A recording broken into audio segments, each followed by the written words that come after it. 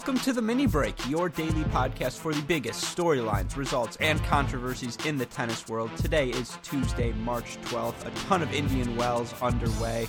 We're going to talk about all of it. Joining me to do that, he is a Cracked Racquets contributor, a former Denison superstar, and a recurring member of the Mini Break podcast, Jamie McDonald. Jamie, welcome back. Appreciate it. Feels great to be back. It's happening pretty often. No, you're going to host your own day, and this is a plug for you guys if you want to listen, if you enjoy, what Jamie says today, and I think you will. You will enjoy his episode tomorrow. He will be hosting the Wednesday edition of this podcast. Now, that may change from time to time, but he is definitely going to be hosting tomorrow, and he will be a recurring host as we do this podcast. So if you enjoy him, if you just enjoy this product, please be sure to listen, rate, subscribe, review, share it with your friends. We want to know, is this something the tennis community is looking for, this sort of daily update? So any feedback you guys could provide would be much appreciated. If you want to catch up on anything else going on in the tennis world, check out our website, crackedrackets.com. Check out our other podcasts, the Great Shot Podcast, as well as the Cracked Interviews Podcast, Facebook, Twitter, Instagram, YouTube. We are everywhere now with content that we think you all will enjoy, so be sure to go check that out. But Jamie, in the spirit of the mini break, in the theme of keeping things short, let's get into the tennis. Let's do it. Let's start with the match that I think, there were two really definitive matches that stuck out, and those will be the two we talk about in this breakdown section. The one I want to start with, he was everyone's breakout star of the tournament. It's not often a guy can go from playing a lifetime of challengers, then he plays his first Masters event, gets through qualifying, wins his first round match, wins his second round match, and now, of course, wins the first set against a top 15 seed. Of course, I am talking about Marcos Giron, whose Cinderella run ends at the hands of Milos Raonic. Raonic wins the match 4-6, 6-4, 6-4. Jamie, I know Giron took that opening set, but did you ever feel comfortable that he was going to win this match, or did you always think, Raonic, he's probably got this in the end? I don't know. I don't know if I'd ever say comfortable, especially in that third set, though. I did think he was going to take it away. I really did. He had that 4-1 lead. He was looking good from the ground. Raonic was looking irritated. There were many points that either, Milos came up with some sort of bailout shot or just didn't look in it, either mentally or physically. And I thought, oh, this is it. He's going to capitalize. He's going to run away with it. But credit to him, he uses experience, uses his sort of veteran status on the tour, and he gets it done. And it wasn't pretty by any means on his end, but he did it. What was amazing to me for Marcos Giron, in the first set, the set that he wins, he made only 47% of his first serves, and it was so fascinating because Raonic, obviously, everyone knows his strategy by now. He's going to take chances, be aggressive, both with his return, with any look he gets in the middle of a rally. He's willing to take big forehands inside in, big forehands inside out. Obviously, he's trying to run around his backhand as much as possible, move forward as much as possible. Yet still for Giron, I was so impressed by his ability to play defense. His forehand on the run is really something to watch. And even though you look at some of the stats from this match, he makes 57% of his first serve points in terms of Giron. That's not going to get it done when you're playing an aggressive returner like Raonic. Wins 62% of those first serve points, 56% of his second serve points. But you look at the flip side, Raonic 67% first serve percentage, wins 78% of those points, 64% second serve points. He has 12 break point opportunities to Giron's 4. As great as Giron was, he really never found a consistent way to dictate against Raonic. And as inspirational as his effort was, as great as he was, taking some balls down the line, making Raonic uncomfortable, he just didn't have a consistent enough weapon to take the ball off of Raonic's racket. Yeah, and that's why Milos is so good, right? He just takes the racket out of your hand. In that first set, Milos let him in, right? He had that he just sort of had that breakdown in his service game, and there's a set, and that cost him that first set. Luckily, he was able to rebound, but that's why service percentages and statistics around the serve, especially the opponents of Raonic, can be so misleading. Is because really, even if he's kind of dominating and hanging in return games, if he has that one breakdown on service game, it doesn't matter because the break's there and boom. Raonic isn't the best returner, like you said. He does like to return aggressively. That's not necessarily great for him all the time. He misses some returns. overcooks him. Once he gets into a rally, he might not be the best guy from the baseline. However, his serve is one of, if not the best on the tour. So, he gets it done with the serve. I don't know. That's what gets him through this match ultimately. Yeah, and, I agree with you. In the end, he just has too many weapons, too big of a game for Giron. But on the Marcos Giron, and we can end this match here, he is in the live rankings a career-high 171. I think I read somewhere the prize money he's getting from this event is going to match, if not exceed, the total prize money he had won into his career up to this point. Such a monumental moment for him in a time where coming across ATP points is so difficult for players on the challenger level with all of the changes structurally going on. I don't know, I guess a last thought on him. You saw his level. You saw what he's capable of.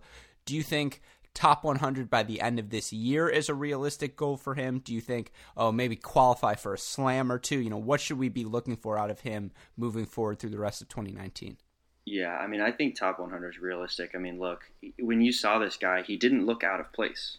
If you were telling me the rankings, that would be my really only sort of barometer for, this guy, shouldn't be out here, right? But with his level of play, especially, like you said, his forehand on the run, some of those passes he was coming up with, he didn't look like he was in the wrong place, right? And sure, maybe he didn't have the most experience out there, but man, tennis-wise, he held up. And so that's why I think that, he can sustain that throughout the year for sure. This run is a testament to how high the level of play is on the challenger circuit, and we'll talk about that a little bit more later in the pod. But Marcos Giron is not the only guy at that level who could have a run like this. And so to casual fans of the game, if you don't watch the Challenger Tour, check it out. It's livestream.com/ATP. There's always a match going on there. I promise you will enjoy it. We will see more from Marcos Giron on that circuit, and we should certainly be looking forward to it because his level of play has been so inspirational. Maybe two players whose level of play in this tournament, just what they've accomplished given the context of it, maybe even more impressive than Marcos Giron. Yoshihiro Nishioka and Felix Auger-Aliassime, who match up in this round, play probably score-wise the most thrilling match of the day. Nishioka taking it 6-7, 6-4, 7-6. Of course, this was really a flipping of the tails. Auger-Aliassime was up a break. I think it was 3-1 in that second set. Then Nishioka goes up 5-1 in that third set, sees his lead evaporate. The match goes to a third set breaker. Jamie, I know you were really pulling for Nishioka in this, and you were not happy with his fumble towards the end of the third, but just the level of play we saw from both of these guys, so impressive. It was an exceptional match, and I don't know if I would be too bitter to say that had Nishioka not pulled it out, but it was a good match. You and I were talking and texting during it. The level of play was so high here, and it was great to, for FAA, comes off of a great win. He's pulling momentum after beating Tsitsipas, and it's just exceptional to see an 18-year-old sustain that level, right? And, for him, obviously disappointed, and he thinks this could have been a real opportunity in this section of the draw. But ultimately, besides maybe some loose points here and there, perhaps going for too much at some points, there's not that much he can look back on and be like, oh, this was bad. He had a tremendous comeback. He was down 1-5 in the third, gets all the way back to that tiebreak. There's not much you can say that, he should have really done differently. I don't know. I think the difference between them in this match, the first thing that comes to mind, how slow these Indian Wells courts are playing, it played right into Nishioka's hands. As big of the weapons as Auger-Aliassime possesses, it's so hard to hit a winner on these courts. And, again, he's an 18-year-old kid. As thrilling as it is, he makes unforced errors. I think you were joking around. You're like, he's got to have at least 60 unforced errors. Well, in this match, the way Nishioka forced Auger-Aliassime to be the aggressor, to sometimes have to take additional chances because, Nishioka was so good at working angle. I'll get to Nishioka in a second, but my point is, for FAA, the flashes are there, and given how much of an effort it took for Nishioka to win this match, if you're looking long-term, you just have to like FAA's upside. But there are things he can definitely improve on. 13 aces is great. 8 double faults, not as good. 59% first serve percentage, okay, but probably not going to get the job done. 68% on the first serves for a win percentage. That was not as high as he was having earlier in the round. Against Tsitsipas, I think was 80. In his first round match, 80 as well. And then the big thing where he kind of got exposed, that second serve, FAA only 43% of his points won on the second serve. And I think that kind of speaks to the things Nishioka was doing so well. He works the outer thirds of the court so well, opens up the court for himself with angles, just backhand-wise. He's not afraid of the short angle. The amount of topspin he produces on the forehand, he produces great angle with. I don't know. I know you love Nishioka, and I got criticized by this from Rothman yesterday for this take, but do you see top 20 in Nishioka's future? Does he have that sort of game to where that's a reasonable expectation for him? I don't know. I mean, I think one thing that he definitely does have going for him is just his age. You know, those top guys are on the way out. Some of those dominant veterans are on their way out, so that's definitely going to open up some space.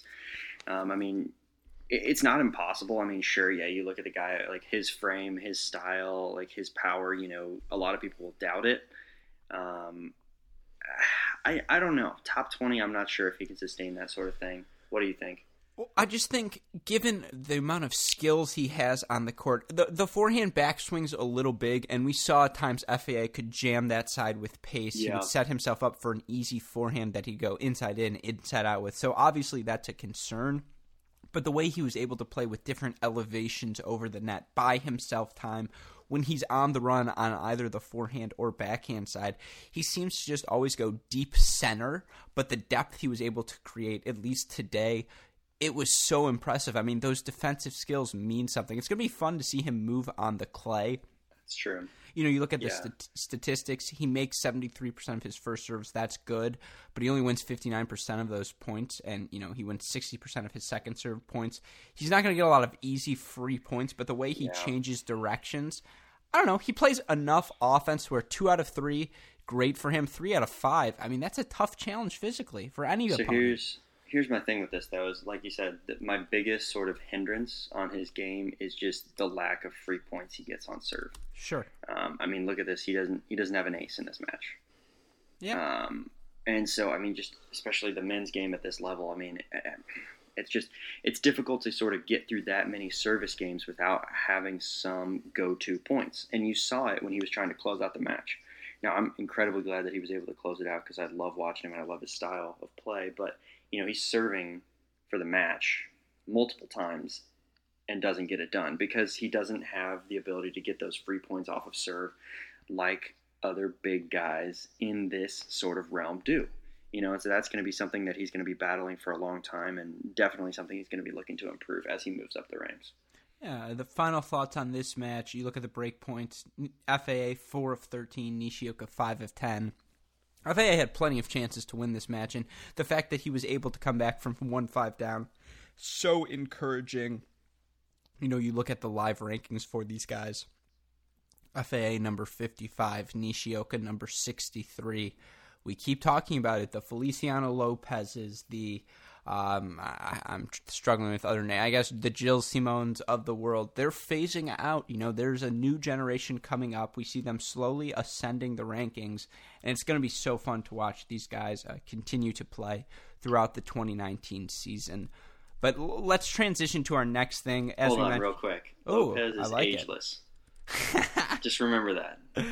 I mean, ageless. Looks-wise, I agree, but I don't know about... That's all that matters. Yeah, he's. I've said it before. He's the litmus test. If you can beat him, you're good. You deserve to be in the top 50. But let's transition to our next thing. As we've mentioned, there's so much tennis in Indian Wells. It's hard to keep track with everything. We want to read through the day's results. I'm going to start with the women's singles, and then Jamie, you can hit us with the men's. And if you have any comments about any of these matches, feel free to stop me. Let's start with the upsets. We had number 21 seed Anett Kontaveit taking out Sevastova 5-0. Sevastova retires at that point. Not sure if that quantifies as an upset, but still good for Kontaveit. We had Bartel taking out Georgie 7-5, 1-6, 6-4. Georgie, the number 15 seed. Great win for Bartel. And then the other matches, we had Naomi Osaka taking out Danielle Collins 6-4, 6-2. Collins is going to lose a ton of points after last year's event, but still, you know, it's just a testament to how well Naomi Osaka is playing, that she beat an in-form Danielle Collins that smoothly. You had number 5 seed Karolina Pliskova taking out Bonaventure 6-3, 6-2. Number 8 seed Angelique Kerber taking out Natalia Vicula on Steva. I'm not sure if I got that right. I apologize. Hey, great shot in 3. Ariana Sabalenka takes out Alicia Tsurenko 6-2, 7-5. Sabalenka, the number 9 seed. Belinda Bencic, my early pick to win the tournament, takes out Alexandrova 6-4, 6-2. And Venus Williams takes out Christina McHale in an All-American battle 6-2, 7-5. Good for Venus to continue getting these wins. I know we'll talk about her when we mention our matches we'll be watching tomorrow. But with that, Jamie, hit me with the men's results. We got your men's results first. We start with the all-German affair. That's Struff against Zverev. The surprise of the day, biggest one on the men's side for sure. Only drops 4 games to Zverev. Did you catch any of that match? So I read about this, and people were making a big fuss, but I have also heard that Alex Zverev was incredibly sick, and he had something he was dealing with, and you could kind of tell something was off. Still, credit to Struff, who played an incredible match. Yeah, you don't even know Zverev would have gotten through his past round, but he got a default, or he got a retirement right through the last round, so that's probably how he even made it through if he was that sick in the first place. But I think he was up in the match, but yeah, the point is, right, not the most shocking. Anyway, Struff comes through on that one. Good opportunity for him moving through the draw. Kecmanovic comes through also over his fellow countrymen, 6-2, 7-6. I got to stop you here. Miomir Kecmanovic, 19 years old. He's a lucky loser in this event, but he lost to Giron in 3 sets in qualifying, so not a terrible loss given what we saw from him. He got a bye and he ended up beating Martyr in the second round. He's up now to a live ranking of number 105. In this match, he wins 66% of his first serves, 58% of his second serves, holds Giron to 36 and 10 of 29 overall on second serve points.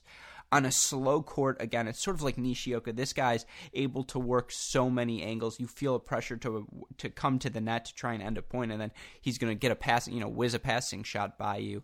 I really love the weapons at this guy's disposal from the ground, considering that, the clay season, it's a slower pace. A lot of these hard courts are playing so slow. He doesn't have the biggest serve yet. He's not the biggest guy, but he's got a ton of weapons, and another young guy, if you're a fan of tennis, yeah, you got to be monitoring. Yeah, fair enough. Any more thoughts on that one, or you want me to go to the what we would call less interesting results? Yeah, well, now that I feel like I'm kind of pushing you out, do you have any thoughts on Kecmanovic? No, I think you said it all there, Chief.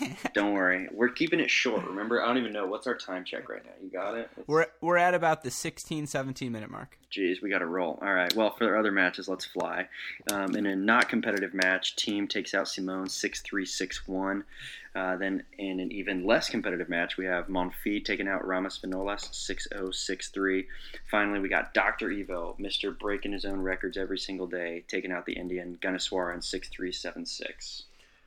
Yeah, crazy for Karlovic. 2 wins at a Masters event, so 3 wins now over the age of 40. So impressive by him. Monfils, you think Monfils could win the tournament given how well he's playing? It's that Svitolina work ethic he's got in him. That's what's happening right now. It's just having such a great support group. I'd be like, I have my girlfriend who's a top 10 player in the world sitting in my courtside box. This is awesome. I got to play well. I mean, yeah, so I always say that, but so here's the thing with Monfils. You look at him, he's playing great, but then he gets to the point where he's playing a Djokovic, and it just suddenly goes out the window. Or flip side, Novak is just so good that, it just makes him look bad. I don't know what it is, but it's tough to put my cards in on Monfils against one of the big names. So, I don't know. I'd love to see him win this event. That'd be great. That'd be an awesome end. It's just so awesome to see him healthy. I think that's the most important part. Yeah, he's clearly, absolutely. He feels good out there, and we can tell as fans, and it's so enjoyable to watch. Yeah. Another thing for fans of tennis, if you're sick of Indian Wells, if you want to look at a different level of the game, because there is always more tennis going on, a ton of great college results that we're not going to touch on today, but hopefully we get to talk about them later in the week. There are 2 challengers going on this week that if you're a listener of our other podcast, the Great Shot Podcast, if you're a follower of our Cracked Rackets content, a lot of these players we are very interested in. I want to start with the more fascinating of the 2 draws. You look this week at the inaugural Phoenix Challenger. This is an event going through this week. It ends before the start of Miami, and because of that, players who lost early in Indian Wells who want to get more matches under their belt, they really were attracted to this tournament. You look at some of the seeds. Number 1 seed, David Goffin. Number 2 seed, Jeremy Chardy. 3, John Millman. 4, Mikhail Kukushkin. 5, Matthew Ebden. 6, Matteo Berrettini. I mean, Jamie, I think we talked about it about the Indian Wells. I think this was you who asked me, I can't believe Kyle Edmund's playing it. Is that even allowed? And then you look here, you've got just a laundry list of top 50 players. It's incredible. Stacked is what we call this draw. Absolutely stacked. All 16 of the seeds are in the top 100. I just think it's a stroke of genius for whoever planned this event. I also think it's a perfect opportunity for players who did lose early to get more matches under their belt. This speaks to the flaws of the transition tour, that so many players who desperately need points, and this is the only type of event they could get into, are getting boxed out. And that's what I was about to say. Yeah, that's a separate issue, and I'm sorry for, arguing with myself. But at the same time, if you are these players, a David Goffin, it makes sense for him to play this, right? Yeah, I mean, why not get some court time in, get some decent experience in before you have to head over to Miami? I totally get it. And it makes sense. It's better than just, hey, if you have a disappointing exit, to just sit there and think about it before your next one. No, I mean, if you have a chance to get some good experience, go out there and play some matches, do it. So I absolutely understand it from that viewpoint. Yeah, I think that's fair. I think we can leave that there. The other challenger I wanted to mention, just real quick, the Drummondsville Challenger. Now, this doesn't have as big of names, but again, if you're a fan of the Challenger Circuit college tennis, you will recognize these. You have J.J. Wolf, who won today, and of course, in his absence, Ohio State loses to Texas A&M on the road. Again, something we'll touch on another time. Borna Gojo got a win today. Wake Forest survived 4-3 against UCF, I think on Sunday, so again, something we'll talk about at a different time. Dennis Novikov win today. Michael Redlicki won today. Ulysses Blanche won today. Roy Smith, Stefan Kozlov, Josh Peck, Evan King, all losers today. But still to play, Colin Altamirano, Mikhail Torpegard, Christian Harrison, Ty Kwiatkowski, JC Aragoni, Ricardus Barancas. So much talent week in, week out at the challenger level. My final question to you, Jamie, and this gets back to the J.J. Wolf, Borna Gojo thing. Any thoughts on college players playing professional events during the dual season?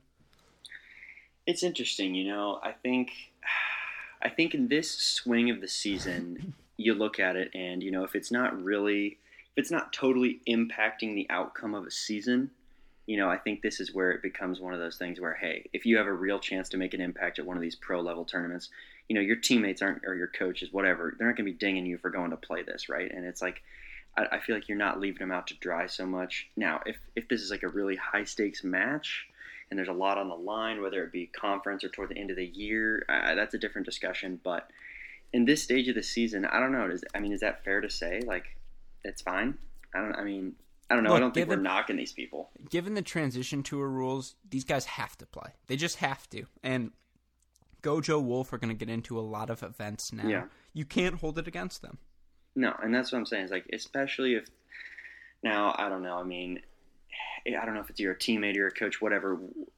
Depending on the time frame, part of it. Right now, no, you absolutely can't hold it against them. But if it's a super high impact match, it's a little later in the season. What about then? How does that conversation go? I mean, that's a tough call for the player. If the player really thinks that pro event is so impactful, then that's a decision. It's the player's decision. I have no fault. They have to do it. It's literally at a point where, given the turmoil, you have to make that call. And say you are a teammate, it is a big match. I mean, what are your thoughts if your number one's going, hey, I got to go play this? I mean, what's in your head? What are you going to tell? You're like, I got to step up. You're like, I get it. I appreciate I'm sorry for using his name, but it's like, thankfully JJ didn't go pro. He could have after he won Columbus, and he didn't. And so, like, thank you. I get what you're making that commitment. I get it. You're here to prepare for your professional tennis career. You're not here to be an Ohio State student. Do what you got to do.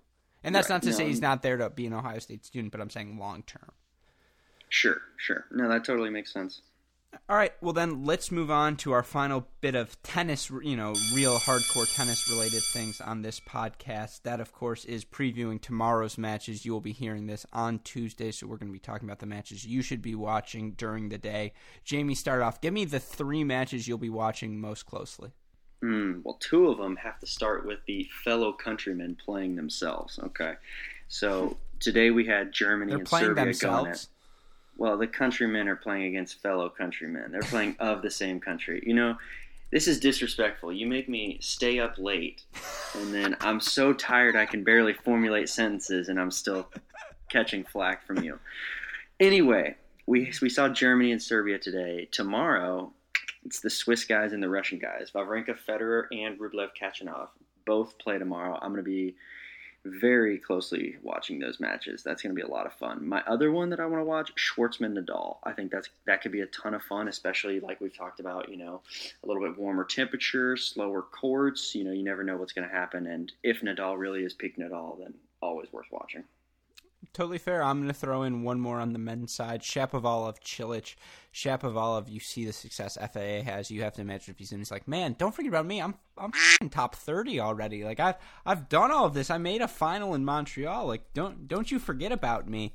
And he gets another opportunity against Cilic, a guy who we forget about him, but he's always around the top 10. I think he just fell out for the first time, but it's not because he's not good enough. It's just because he hasn't been healthy. So a great test there. On the women's side, I said Bencic is going to win the tournament. She plays Osaka tomorrow. Big one. That's must-see TV. Really looking forward to that. Sabalenka Kerber is going to be really good. Venus Bartel is going to be really good. Tomorrow's going to be a fantastic Tuesday fantastic Tuesday. Sorry, I'm getting my days so screwed up with all this mini break stuff. You're keeping me late. That's what it is. It's just because it's so late. No, we record Mondays for Tuesdays, Tuesdays for Wednesdays. I literally think in my head after we recorded Thursday, I was like, oh, the week's over. And nope, you still got Friday to get through. But we're a ton of great tennis, so you're going to want to stick around all week because we've got the full round of 16 tomorrow for the women. Yeah, and just you've got 8 men's matches as well. So much great tennis. You're not going to want to miss any of it. But with that, let's do our final segment of the show. This is one we're going to be doing every Tuesday. We call this Twitter Tuesday. Westhoff, give me a Twitter Tuesday sound effect. Jamie, last time I had Rothman, so this is your first time on Twitter Tuesday. What we like to do at this part of the show, we talk about some of the best storylines on tennis Twitter because it is really such a vibrant part of the tennis Twitter, or just tennis community in general. It feels like it's a valued part of the game at this point. Maybe I just spend too much time on it. But maybe to us it is. Yeah, exactly. But we want to promote it because it really is a fun space, and I want to let you start. What is the tweet to you that stood out the most from the past week? Oh, from the past week. Or just in general.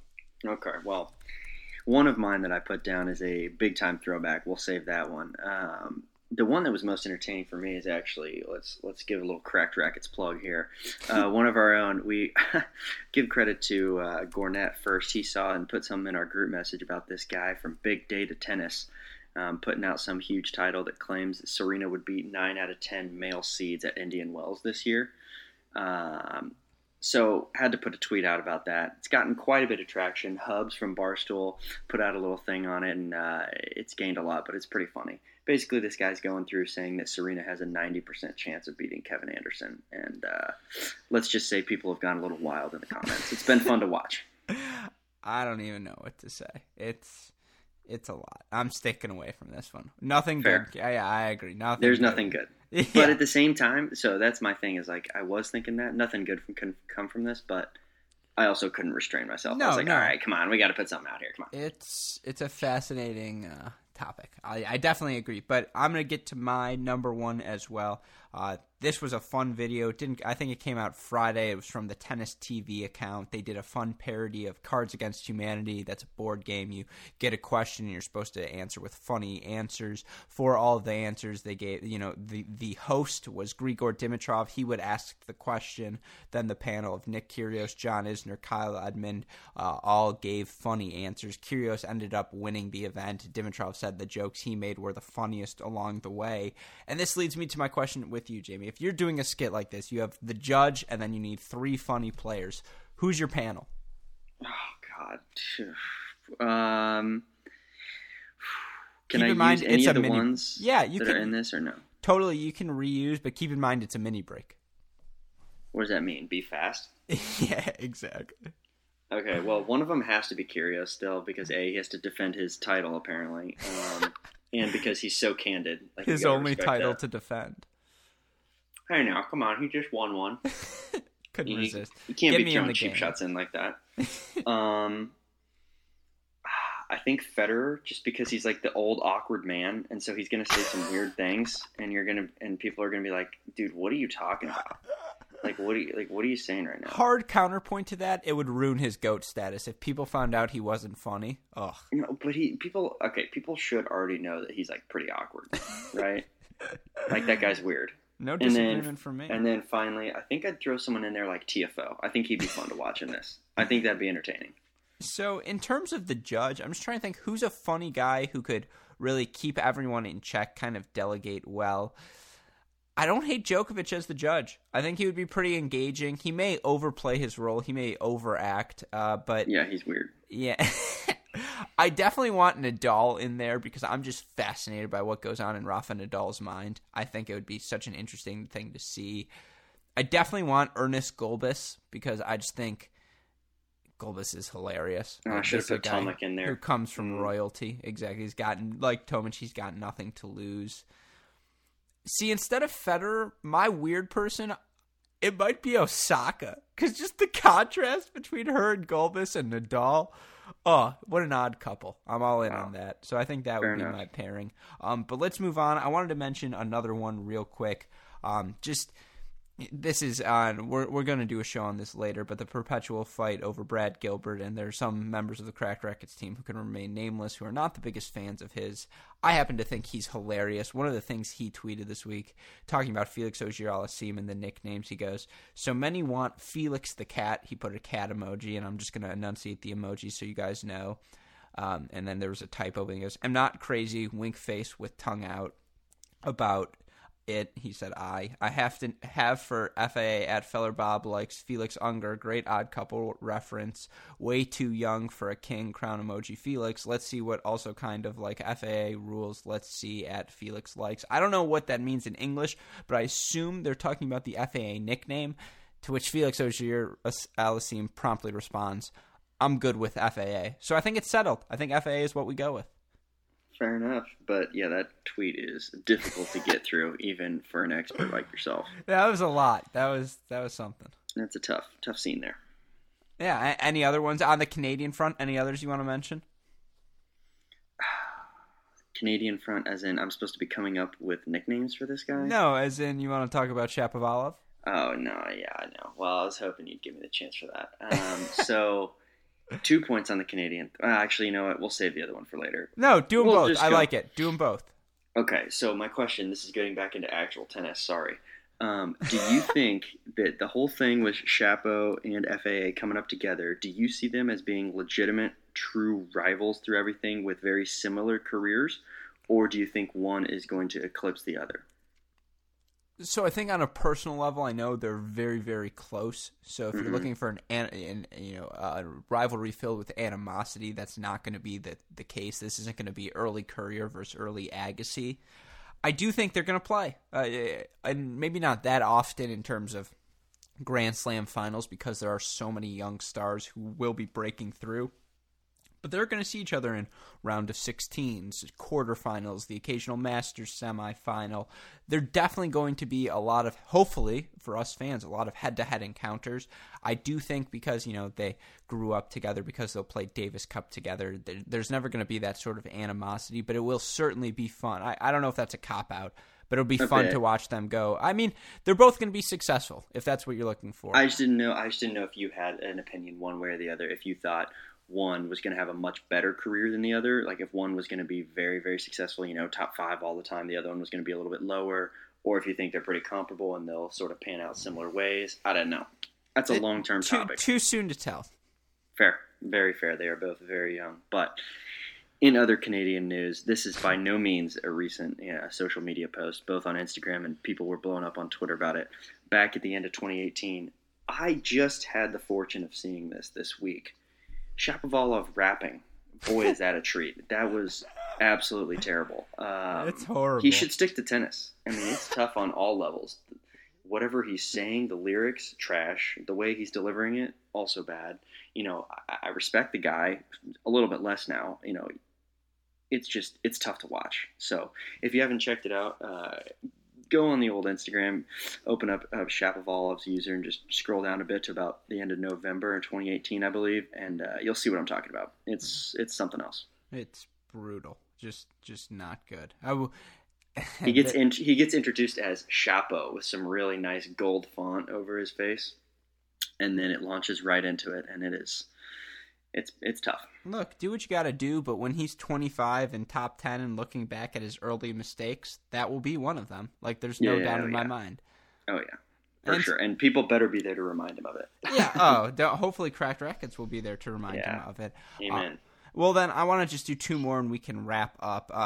One on a kind of sad note, Ty Kwiatkowski, in his quest to kind of bring light of how stupid some of the ITF Transition Tour and ATP Challenger level rules are, tweeted this, that his accountant sent me my 2018 tax returns today, net loss of $63K and $100K loans payable, but on the bright side, no taxes to be paid this year. Glad I went to business school so I can read the balance sheet. Hashtag how good is the tour? Even worse, piling on, Jared Hiltzik response. It's sad when my 2018 net loss of $37K and $50K loans payable sounds like I walked away with a steal. I mean, guys, we can solve this. I'm not saying Jared Hiltzik and Ty Kwiatkowski should be millionaires. I don't think anyone's saying that, but I mean, they should be able to make a living. They are that good at their craft, and it is. We have to find a way to promote this. We have to find a way to solve this problem. When in the past 4 years, the Australian Open prize money has gone up 30%, it shouldn't be possible that people ranked in the top 400 like Hiltzik and Kwiatkowski are taking that big of personal losses. No, it's wild. And the thing, too, I mean, with this, like you said, the tennis community, especially around Twitter, rallies quite a bit with each other. And so hopefully we kind of see this, sort of piling on with multiple players sharing these experiences, because that this isn't limited to one or two people that are having, all of these problems on the tour. It's all of these people trying to make it on the tour. And it's crazy because they are insanely talented. And even if they haven't quite caught their breakthrough yet, or whatever the story is, I mean, it's insane to be sort of just incurring these losses and, expected for that to be fine. That's crazy. Yeah, agree with you. Well, then my last topic, something that kind of brightened the mood. I think this is going to become a staple of Twitter Tuesday. Stefano Tsitsipas' latest tweet. One thing that is impossible is to meet every single person on planet Earth. And with that, Jamie, any final thoughts for this Tuesday? Yeah, I responded to his tweet immediately because he's big Adidas tennis guy, so I responded with the Adidas banner that says "Impossible is nothing," and I thought that was fine. That is funny. That's good. Well, then we will leave things there. Super shout out to our super producers, Max Fligner and Daniel Westhoff, who have an editing job to do, as always. Shout out to our entire team at Cracked Rackets, who are keeping you guys up to date with tremendous content. Be on the lookout for all things on our website. Be on the lookout for a new Great Shot podcast dropping later this week with Carousel about the ITF Transition Tour. Be on the lookout for our latest Cracked Interviews podcast, where Luca Corantelli of the University of Virginia comes on to talk about that. But one last time, for my wonderful co-host Jamie McDonald, for our super producers Max Fligner and Daniel Westhoff, and for our entire team at Cracked Rackets, I'm your host Alex Gruskin. Jamie, what do we tell our fans? That's a break. Oh, so unenthusiastic, but I should have expected nothing less. It is late, and we hope you guys enjoy Tuesday.